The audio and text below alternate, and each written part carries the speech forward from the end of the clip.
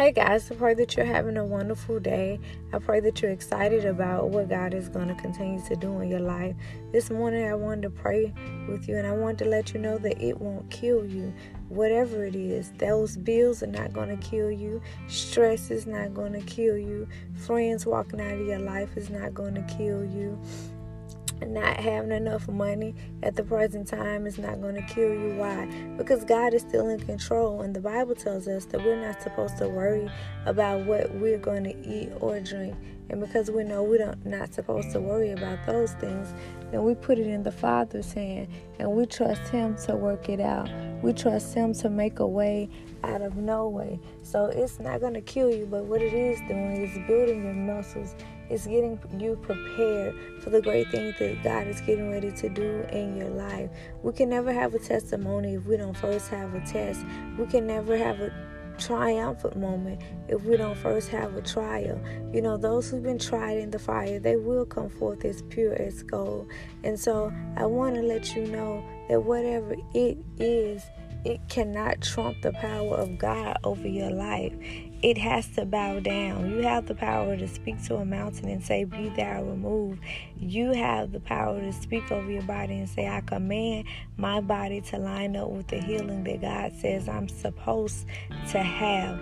You've got to say, "I command my bank account to line up with what God says I'm supposed to have." You got to command Satan to take his hands off of your family. You got to command Satan to take his hands off of your finances. No witch or warlock is going to kill you. No spells or whatever they try to do is going to kill you. But what God is going to do is to prepare a table before you in the presence of your enemy. What I want you to know is that depression is not going to kill you. Feeling like you're the underdog, it's not going to kill you. Feeling like your vision won't come to pass with all your hard work, it's not going to kill you, because God's going to have somebody who's going to take the time to notice you, who's going to see your potential. You just got to hold on and be of good courage. Be not weary in well-doing, but remember that in due season you shall reap if you faint not. We've just got to count it all joy, even in the moments we want to cry tears of sorrow, because we just don't understand why things keep happening. Count it all joy, even when we fall into diverse temptations. Count it all joy, because you know that the Lord reigns on the just as well as the unjust. Remember that the righteous have never been forsaken, nor have his seed left begging for bread, meaning that God will supply your every need. I don't care what it is. There's nothing too small. There's nothing too big for Him to handle. So I speak peace in your home right now. Dear Heavenly Father, we pray that your kingdom come and let your will be done. I speak peace into their home right now. I speak that you cover their home with the anointing of the Holy Ghost. I speak that you get out any spirit of confusion that is not like you or ordained by you. I speak that they shall be the head and not the tail. I speak that they will be the lender and not the borrower. I speak that the enemy will not destroy any more of the things that you have given them. I speak that addiction won't bind them. No form of addiction, no pills, no drinking, no over shopping, nothing that's going to be a distraction to your destiny. And anybody that is a distraction to your destiny, I speak that God remove them right now so the right people can come in your life at the right time. I decree and declare that it will not kill you, even though you may have lost a loved one and you're going through your grieving process.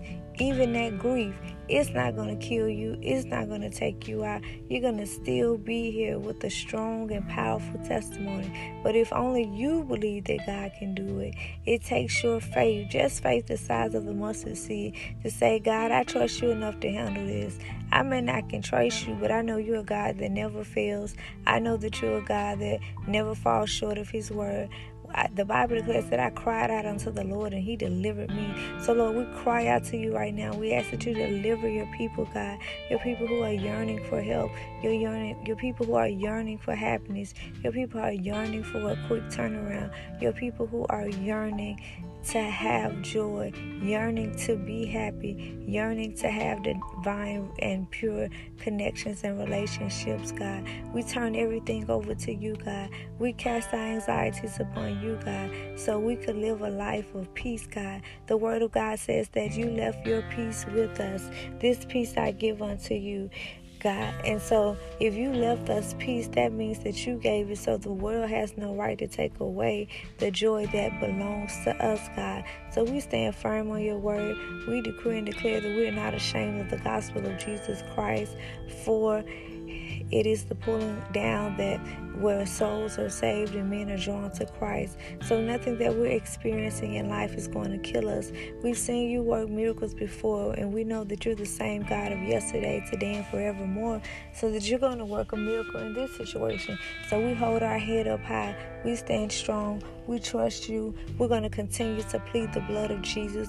We're going to continue to say we have strength to endure. We're going to continue to say that God is a healer. We're going to continue to say that God is restorer. We're going to continue to say that we are millionaire, billionaire, trillionaire, kings and queens in the earth, and that nothing is going to stop us, and that you're going to turn the situation around. We shall come forth as pure as gold, and you're going to cause all things to work together for the good of those who love the Lord. I pray that you all have a wonderful day, and you continue to keep God first. Seek him first, his kingdom only, and all these things shall be added unto you.